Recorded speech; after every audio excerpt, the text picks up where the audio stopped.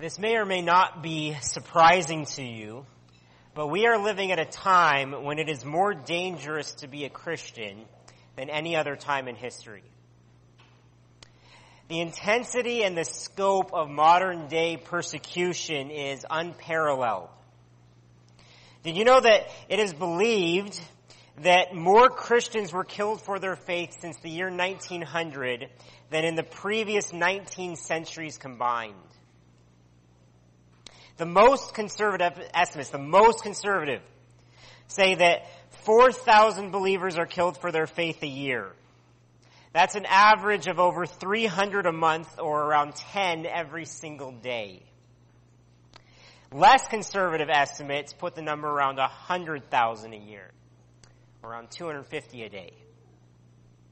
And martyrdom is only the most extreme, least frequent form of persecution. Right? So this isn't counting the countless beatings or abductions or rapes or arrests, forced marriages, destruction of property, slander, harassment, and many other forms of abuse that Christians face around the world. Now, the last thing that I want to be this morning is alarmist. Right? To bemoan that the sky is falling. Okay? That is the furthest thing from my intention. And you'll see why soon. But I do want to be a realist. It is naive to think that brutal persecution won't ever hit Canada. And there are forms of persecution, albeit weaker forms, but there are forms of persecution that we may be facing even now. And so, we come to a couple verses in the Bible which carry incredible relevance for today. For the multitudes of Christians being persecuted around the world, it is not exaggerating to say that these verses may just be the most important verses for them in Scripture. And it's not far-fetched to suppose that they may just become the most important to you one day. Let's turn together to Matthew chapter 5.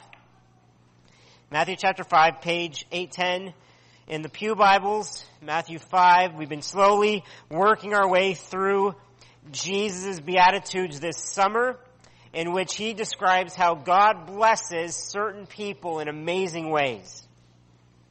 Today, we come to possibly the most surprising group of people that God calls blessed, because it goes utterly against what we'd imagine a blessed life to look like.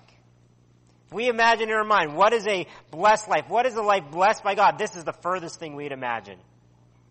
So, let's pray that as we read these words, may be surprising to us, that we can truly hear them and understand them and be able to apply his words to our lives today. Would you pray with me? Heavenly Father, we know that your word has power, and we believe that your Spirit is present with us. And so we pray that as we read your word and as we come to you with open hearts, we pray that you would speak to us, that your Spirit would be at work on each and every one of our hearts, that we'd be sensitive to hear from you, that we'd be ready, have soft hearts to be molded by you.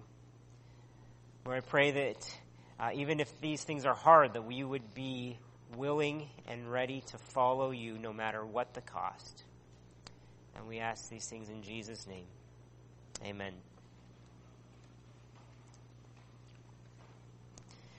To sum up where we've been so far in the Beatitudes, we've seen that the people who realize and admit and live out their great need for God are blessed. Look in verse 3. It says, Jesus says, "Blessed are the poor in spirit, for theirs is the kingdom of heaven.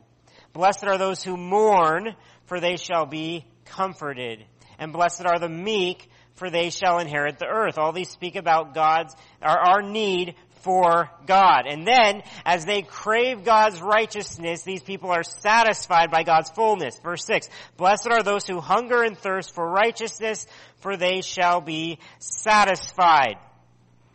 As God gives us himself, fills us with himself, we are gradually then transformed on the inside. Look at verse 7. "Blessed are the merciful, for they shall receive mercy. Blessed are the pure in heart, for they shall see God. Blessed are the peacemakers, for they shall be called sons of God. Then verse 10 brings us to one final result of this, but it's not a result inside of us.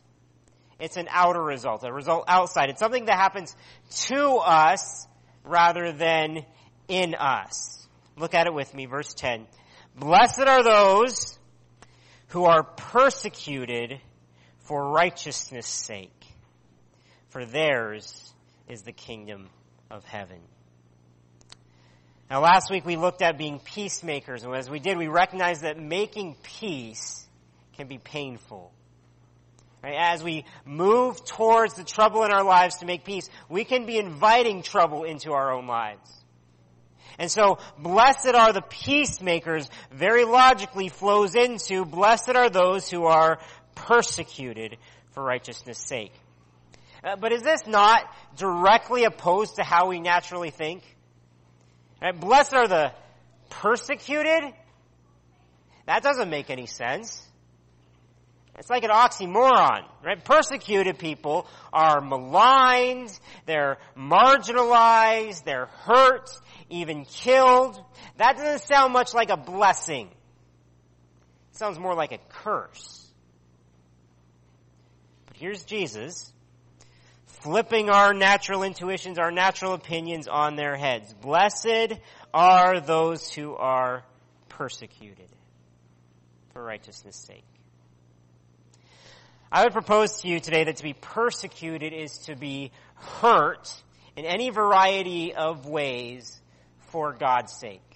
To be hurt for God's sake, whether mortally hurt, or physically hurt, or verbally hurt, or emotionally hurt, or so on. Any kind of hurt for God's sake. So here's how I've phrased our main point for today. God blesses people who are hurt for His sake. God blesses people who are hurt or who are persecuted for His sake. Now you might wonder why I said for His sake and not for righteousness' sake like verse 10 says. Well, in verse 11, which we'll read soon, Jesus talks about being persecuted on His account. On His account, and I believe that both verses really are talking about the same thing. They're equivalent. Both are referring to being hurt by other people because of your faith in Jesus Christ. A few weeks ago, we studied verse 6. Blessed are those who hunger and thirst for righteousness, for they shall be satisfied. And now we see that those who pursue righteousness will often be persecuted because of that righteousness.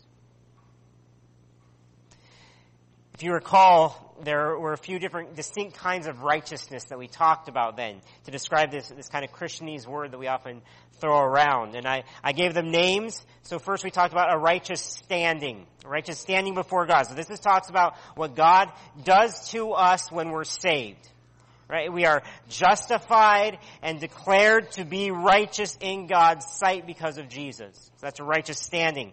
Second, a righteous living referred to a life of growing in righteousness, being sanctified. So while we are righteous before God, we all know we're definitely not perfect yet. We've got growing to do. And so God wants us to continually grow to become more like Christ. And then third, we talk about a righteous thriving, talking about righteousness spreading out into wider society around us. When Jesus says, blessed are those who are persecuted for righteousness' sake, he really could be referring to all of them, but I believe he's mostly talking about righteous living here. The way we live, we're persecuted for that. As Martin Lloyd-Jones says, being righteous really means being like the Lord Jesus Christ. Therefore, they are blessed who are persecuted for being like Him. Now, as we read this, Jesus is clearly referring to a very specific form of persecution here. Being hurt for His sake. So, this is not referring to someone who is persecuted because they're a jerk. Okay? It is possible to represent our faith in rude, unloving, insensitive, or abrasive ways.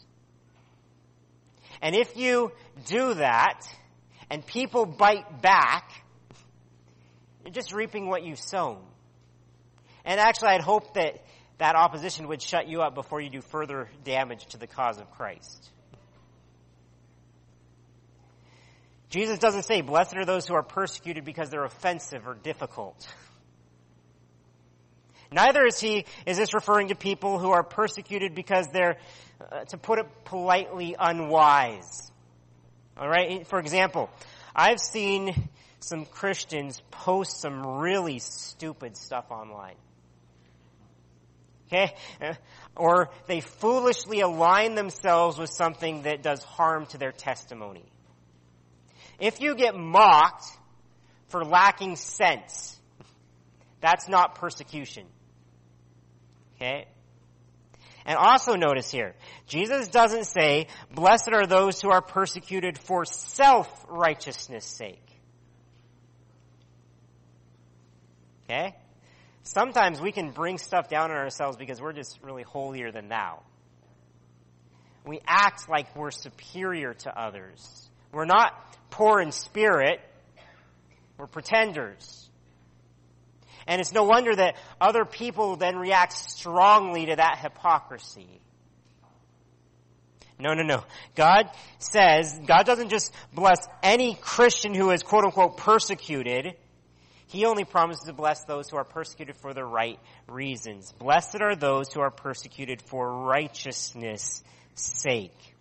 John Stott explains this way. He says, this persecution is not because of our foibles or idiosyncrasies, but for righteousness' sake and on my account. That is, because they find distasteful the righteousness for which we hunger and thirst, and because they have rejected the Christ we seek to follow. Persecution is simply the clash between two irreconcilable value systems. So what actually counts as persecution then? What does it actually mean to be persecuted?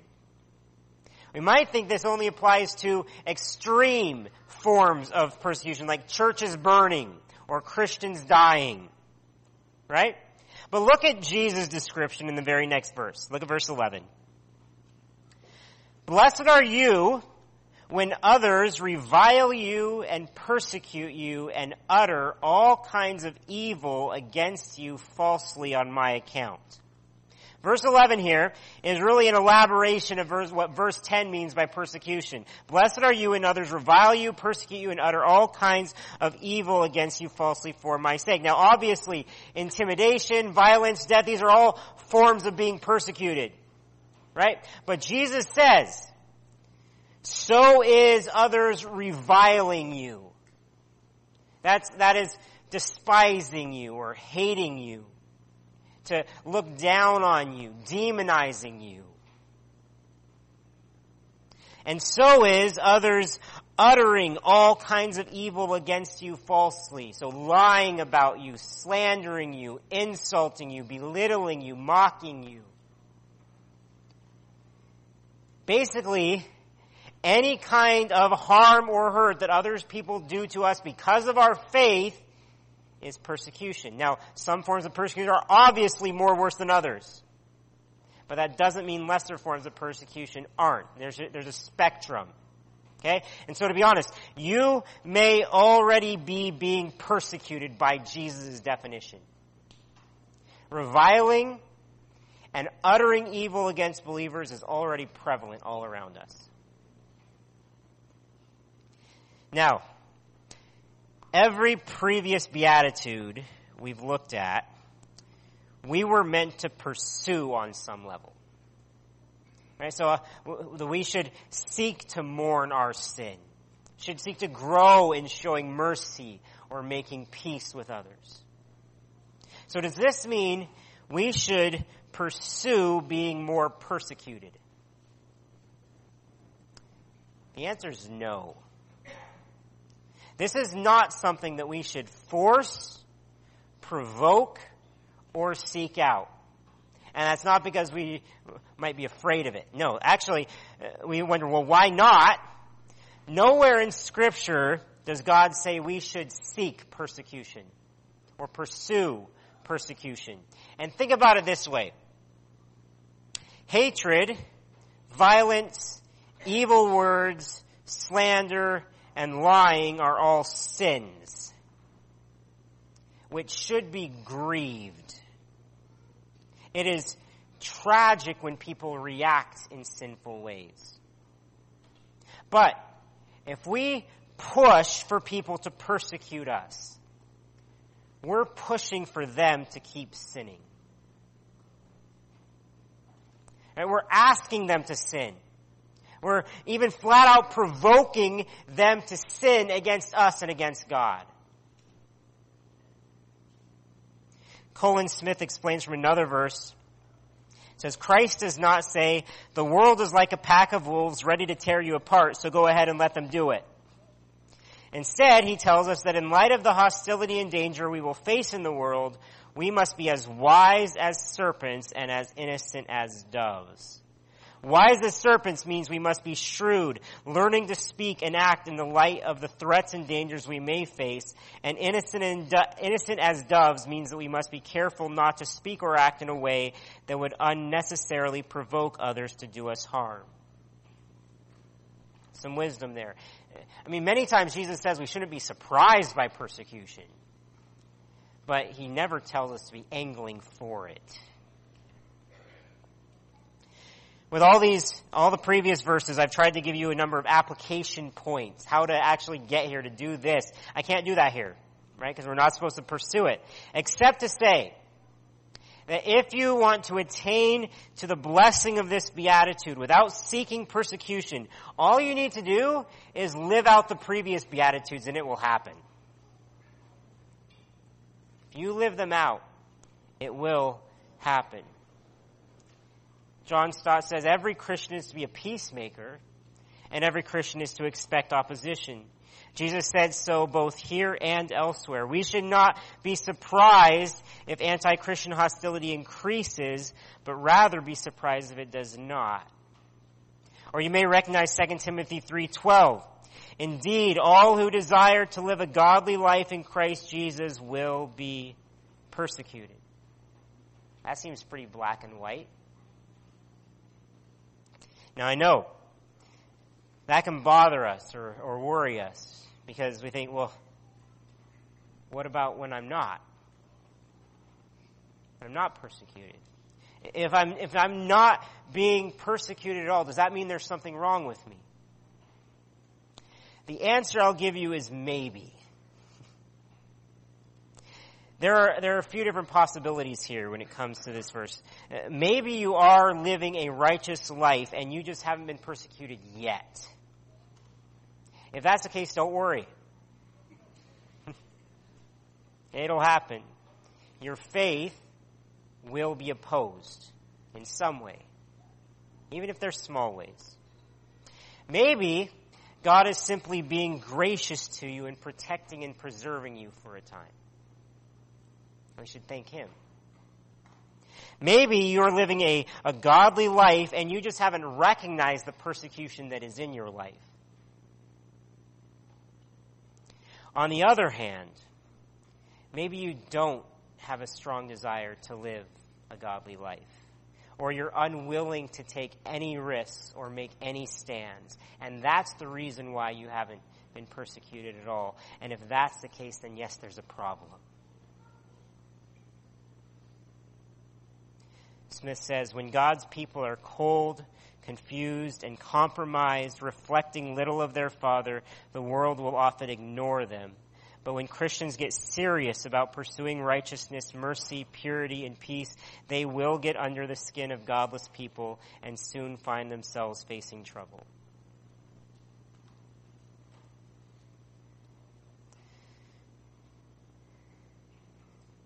This beatitude stands out from the rest of them as it's far longer than just one sentence, right? Jesus used 3 verses to get this across. This was an important enough concept that Jesus repeated himself, rephrasing himself so he could be understood. And then he made it super personal. Every other beatitude was in the third person. This is the first time the word you is mentioned. And he says it 4 times in one verse. Look at verse 11.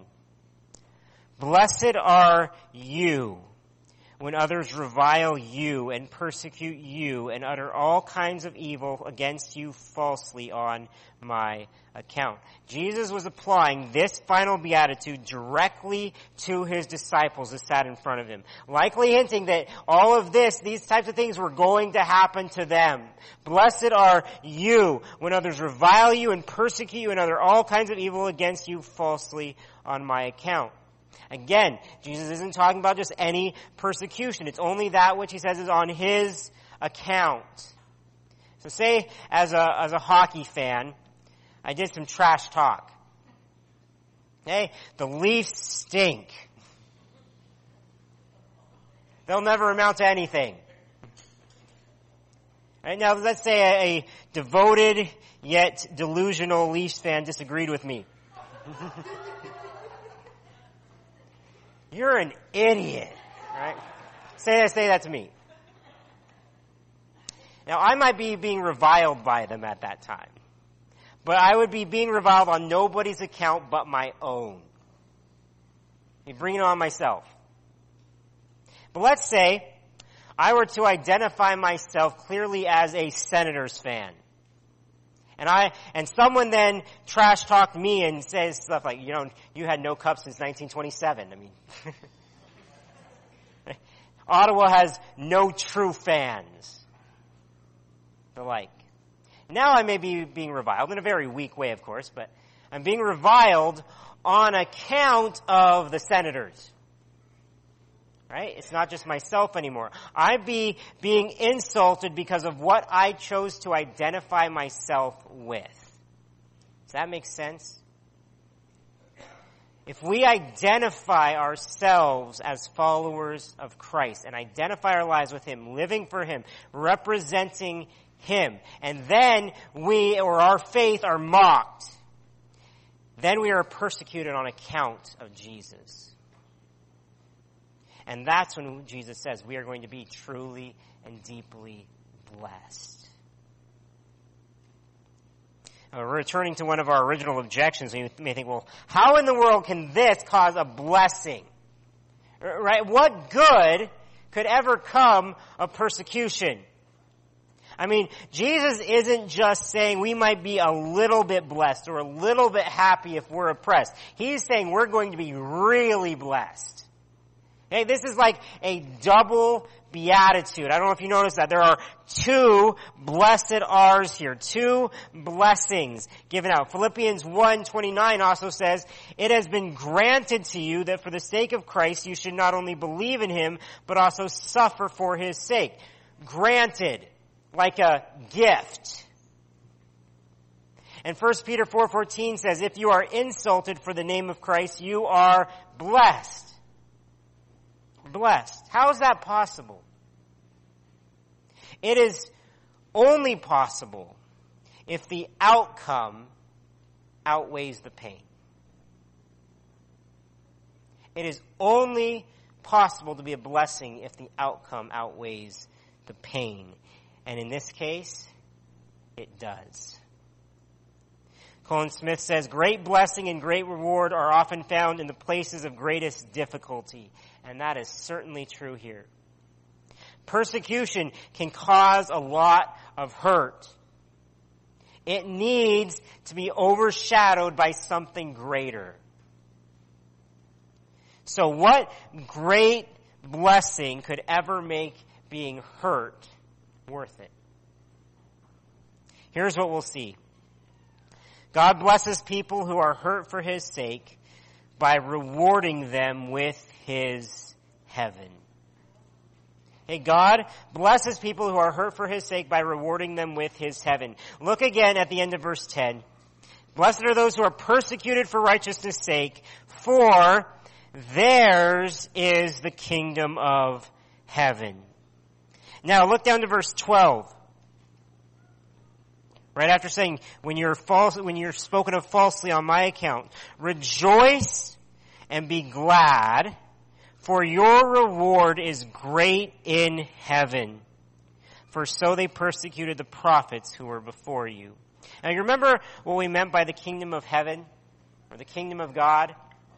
That's referring to the realm over which Christ reigns as king in the world. So one day we believe that this will be a physical, tangible kingdom. But for the time being, it is an invisible, spiritual kingdom where Christ reigns over his people's hearts. That's the kingdom of God. Now, if verse 10 sounds familiar, it's because it is. It's the same blessing that was promised in verse 3. Remember? Blessed are the poor in spirit, for theirs is the kingdom of heaven. And now verse 10, blessed are those who are persecuted for righteousness' sake, for theirs is the kingdom of heaven. So Jesus started and ended with the same blessing of the kingdom of heaven. Making the point that this is the most important thing of all, membership in the kingdom of heaven. So what aspect of the kingdom does Jesus promise those who are persecuted? Is he talking about the kingdom in its present form or its future eternal form?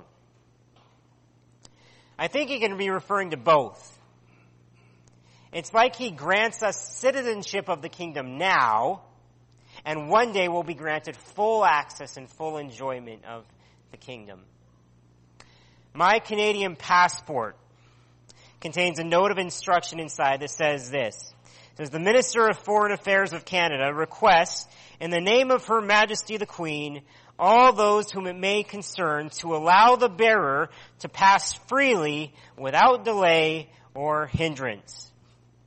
Essentially, my passport is like a key to enter Canada on the authority of the Queen. It proves my citizenship and my right to be here and to live here.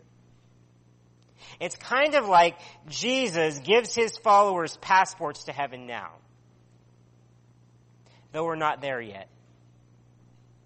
And it guarantees our place there one day when heaven comes down to earth. So we've received our passports, but we haven't received the kingdom in its entirety yet. And persecuted believers can experience more of the kingdom now as well, I believe. John Bunyan, you may recognize the name, he's the writer of Pilgrim's Progress. He was very persecuted in his day. He wrote this from a prison cell. Jesus Christ was never more real to me than now. Here I have seen and felt him indeed. I never knew before what it really was for God to stand beside me at all times. And 1 Peter 4:14, which I partially quoted before, says this. If you are insulted for the name of Christ, you are blessed because the Spirit of glory and of God rests upon you. God's Spirit rests on us. God stands beside us in the present tense. But Matthew 5:12 focuses in on the future experience of God's kingdom. Look again at verse 12. It says, rejoice and be glad, for your reward is great in heaven. Now, heaven there, of course, refers to where God lives, where God's people will live. And what will make the current pain worth it, Jesus says, is the greatness of the heavenly reward. Jesus doesn't say, your reward will be nice in heaven. Or, I think you're going to like it. He says, your reward is great. And Jesus isn't one to exaggerate. Your reward is great in heaven. He doesn't tell us what the rewards are. But perhaps that's because they're too wonderful for our words to describe. Just an idea. If we tried to describe them, maybe our language would only detract from their glory. We can speculate, of course. We can look at the scripture and see different ideas of what it may be. Joy, riches, positions, power, pleasure, health, wonder. all unmixed and unspoiled by the sin and the pain and the loss and the sorrow of this world. Scripture says to set your heart there. Set your heart on things above. Because everything now will pale in light of then. Now, I don't know if you noticed, like I said, this is the first beatitude that we shouldn't pursue. But it's also the first beatitude with a clear command attached to it. Right? Something that Jesus says, you got to do this. Something to obey. Okay? Blessed are you when others revile you and persecute you and utter all kinds of evil against you falsely on my account. And then he says, rejoice and be glad, for your reward is great in heaven. And Jesus even says it two ways for emphasis. Rejoice and be glad. Okay? What matters more than the persecution you face is how you face it. And rejoicing is about the least natural reaction we would have toward would isn't it? And when someone hates on us because of our faith, or insults us, or worse, what would be our reaction? Our first reactions? Self-pity? Woe is me. Sorrow? Anger? Fear?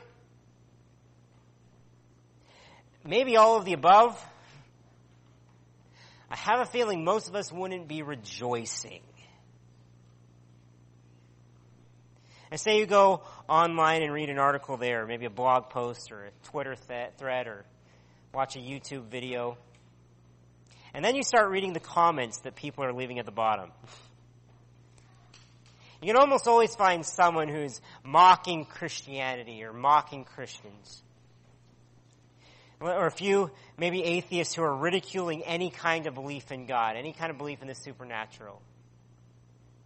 Like, you are ignorant morons clinging to an archaic belief in a cosmic fairy tale. Or stop being such an intolerant, right-wing, fundamentalist, backwards bigot. And those are the rare PG-rated ones, right? The ones without profanity. The vitriol that is spewed towards God and faith out there is eye-popping. You don't have to look hard to find reviling or uttering evil or lying like Jesus talks about here. But how do comments like those make you feel? Right? Bothered, right? Maybe a little bit worried. What's this world coming to? There have been online articles or comments that I tell you have ruined my day. And these things are not even usually directed toward us personally. Imagine how you'd feel if someone wrote those specifically about you. How would you feel? And Jesus says, when things like this happen, I want you, my people, to rejoice. Rejoice? Really? I mean, I think lamenting would be a good thing to do. Trusting God is an obvious thing to do there. But rejoicing in revilement? Being glad that evil is being spoken of you?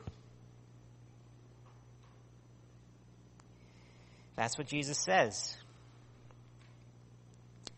John Stott explains, he says, we are not to retaliate like an unbeliever, nor to sulk like a child, nor to lick our wounds in self-pity like a dog, nor just to grin and bear it like a stoic, still less to pretend we enjoy it like a masochist. What then? We are to rejoice as a Christian should rejoice, and even to leap for joy. this is a lot more than just not seeking revenge. This is a lot more than not responding with an angry, snarky rebuttal. It's very easy to do. This is actually getting to the point of not resenting the hurt in your heart and then actually being able to rejoice in the midst of it. How's that possible? How are we supposed to rejoice and be glad in persecution? I think that the only answer, the only possible answer, is heaven. An intense focus on what comes after the persecution. It's how many biblical heroes endured hardship, right? Desiring a better heavenly country, looking forward to the city that has foundations, whose designer and builder is God. It's also how Jesus endured his darkest days. Jesus, for the joy that was set before him, endured the cross, despising its shame. For the joy set before him. Rejoice and be glad. Why? For your reward is great in heaven. You may lose everything in this world and yet gain it all and more in heaven. So it's crucial that we learn to really cultivate a mindset that is fixed on Christ and his heaven. We have to do this. You may think, heaven doesn't get me that excited. Right? And neither do heavenly rewards. And I get that. It's not easy to anticipate an unseen future over the tangible here and now. Not easy. And the world around us certainly doesn't help. They don't focus on eternity at all. It's all about the immediate thrills, the immediate entertainment, the success, the progress we're making as a human race now. But if we are lacking what Jesus said should be our main motivation for rejoicing, then when persecution hits us, we will not be able to respond in the way Jesus wants us to respond. Instead, we'll be caught up in how the persecution is affecting us here and now. Our emotional hurts and pains, our anger over injustice, the things that we may lose now, the friends that you may lose, the status or popularity you have that may take a hit, the job that you may not be welcome at anymore, the freedom that may be restricted. Those losses can consume you unless you're focused on what you cannot lose.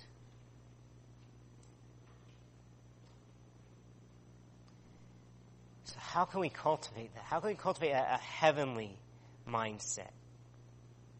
There really are countless ways we can do so. From saturating yourself in the Word of God, these words prepare us for that. To continually praying to your Father in heaven, or asking for His kingdom to come, meaning that.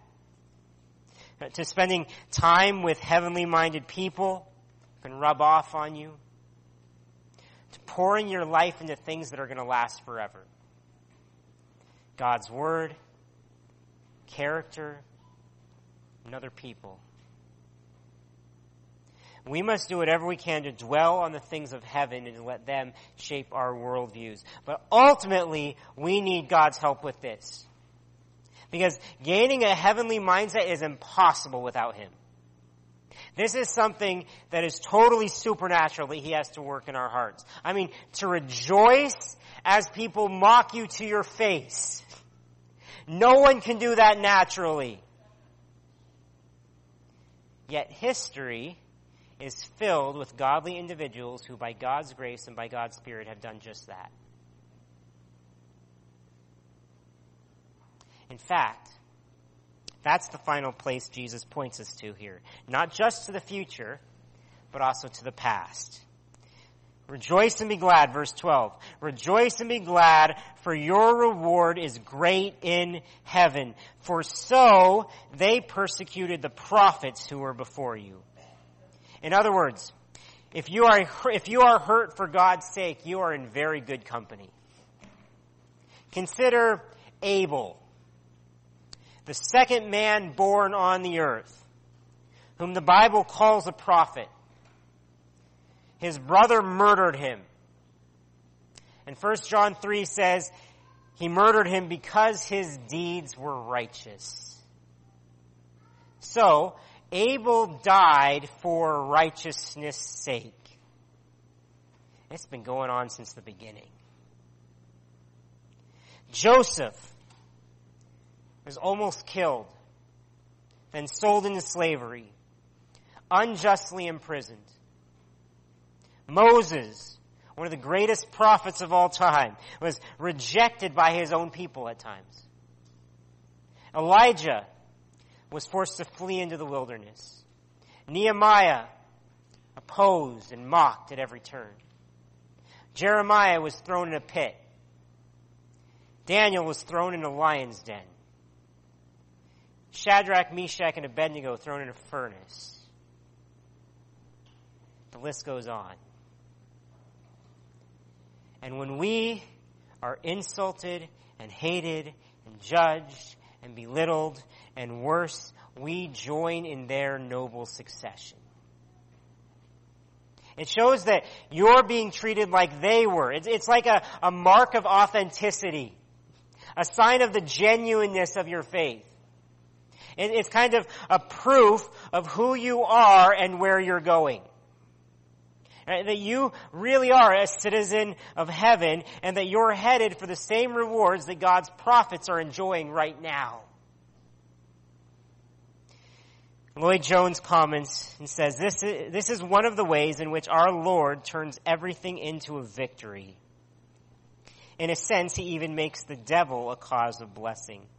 The devil persecutes the Christian and makes him unhappy. But if you look at it in the right way, you will find a cause for rejoicing and will turn to Satan and say, "Thank you. You are giving me proof that I am a child of God. Otherwise, I should never be persecuted like this for Christ's sake." By thus persecuting you, the world is just telling you that you do not belong to it, that you are a man apart or a woman apart. You belong to another realm. So rejoice and be glad, for your reward is great in heaven, for so they persecuted the prophets who were before you. And for us looking back now, we can't help but conclude, for so they persecuted the Savior who was before us. As we've seen, Jesus has really personified and exemplified every one of the Beatitudes so far. No one was more humble or more righteous, more merciful, more pure, more peaceable. And yet look at how the world treated him. Arresting, imprisoning him on false charges, like a criminal, though he had done no wrong.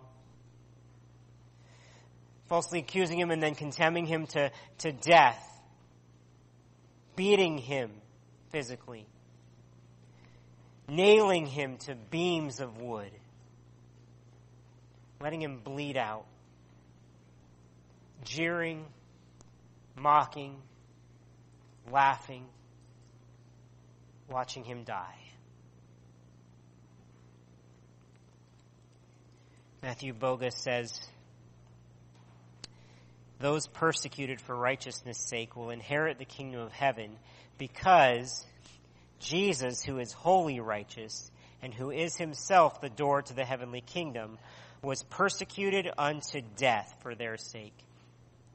This all happened to Jesus for you. By God's grace, through faith, your reward is great in heaven because Jesus gave up his heavenly reward and took on the eternal punishment you deserve that you may be found in him. But catch this. But more than that, you have a great reward in heaven because Jesus is not in the grave. Jesus is in heaven, and Jesus is your great reward. Do you believe that Jesus is alive now and awaiting your arrival in heaven, and he's waiting as your great reward? Do you believe that? Have you placed your faith, all of your trust in the present and in the future, in Him? He is the only way that you'll ever be considered righteous. You can't do it yourself. He is the only truth that you can stand upon that will cause evil to rail against you. He is the only life that can promise true abundant life now and eternal life forever. He's the only one who's fully deserving and truly worth suffering anything for. So I hope you'll give your life to Him today, committing everything to His kingdom and for His glory. Blessed are those who are persecuted for righteousness' sake, for theirs is the kingdom of heaven. Blessed are you when others revile you and persecute you and utter all kinds of evil against you falsely on my account. Rejoice and be glad, for your reward is great in heaven. For so they persecuted the prophets who were before you. Jesus led the way here. The one who spoke these words lived them out until his dying breath. And then, so did his disciples, the original hearers of this message. Many of them would follow in Christ's footsteps no matter what came their way, even to death. And they too would find their reward was well worth the cost. And now, you and I are hearers of this message. What will our story be? Would you pray with me?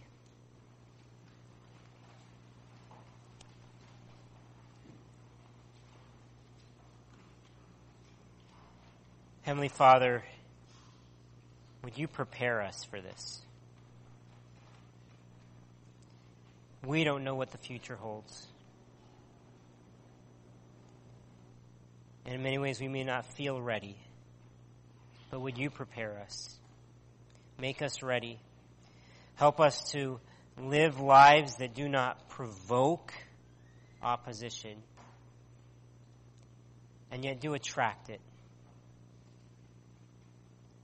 Lord, you are truly deserving and you are worthy of our whole lives. Every cost we pay. And we trust your promise that our reward in heaven will be great for following in your steps. Help us now. Help us to worship you each day, no matter what that costs us. In Jesus' name, amen.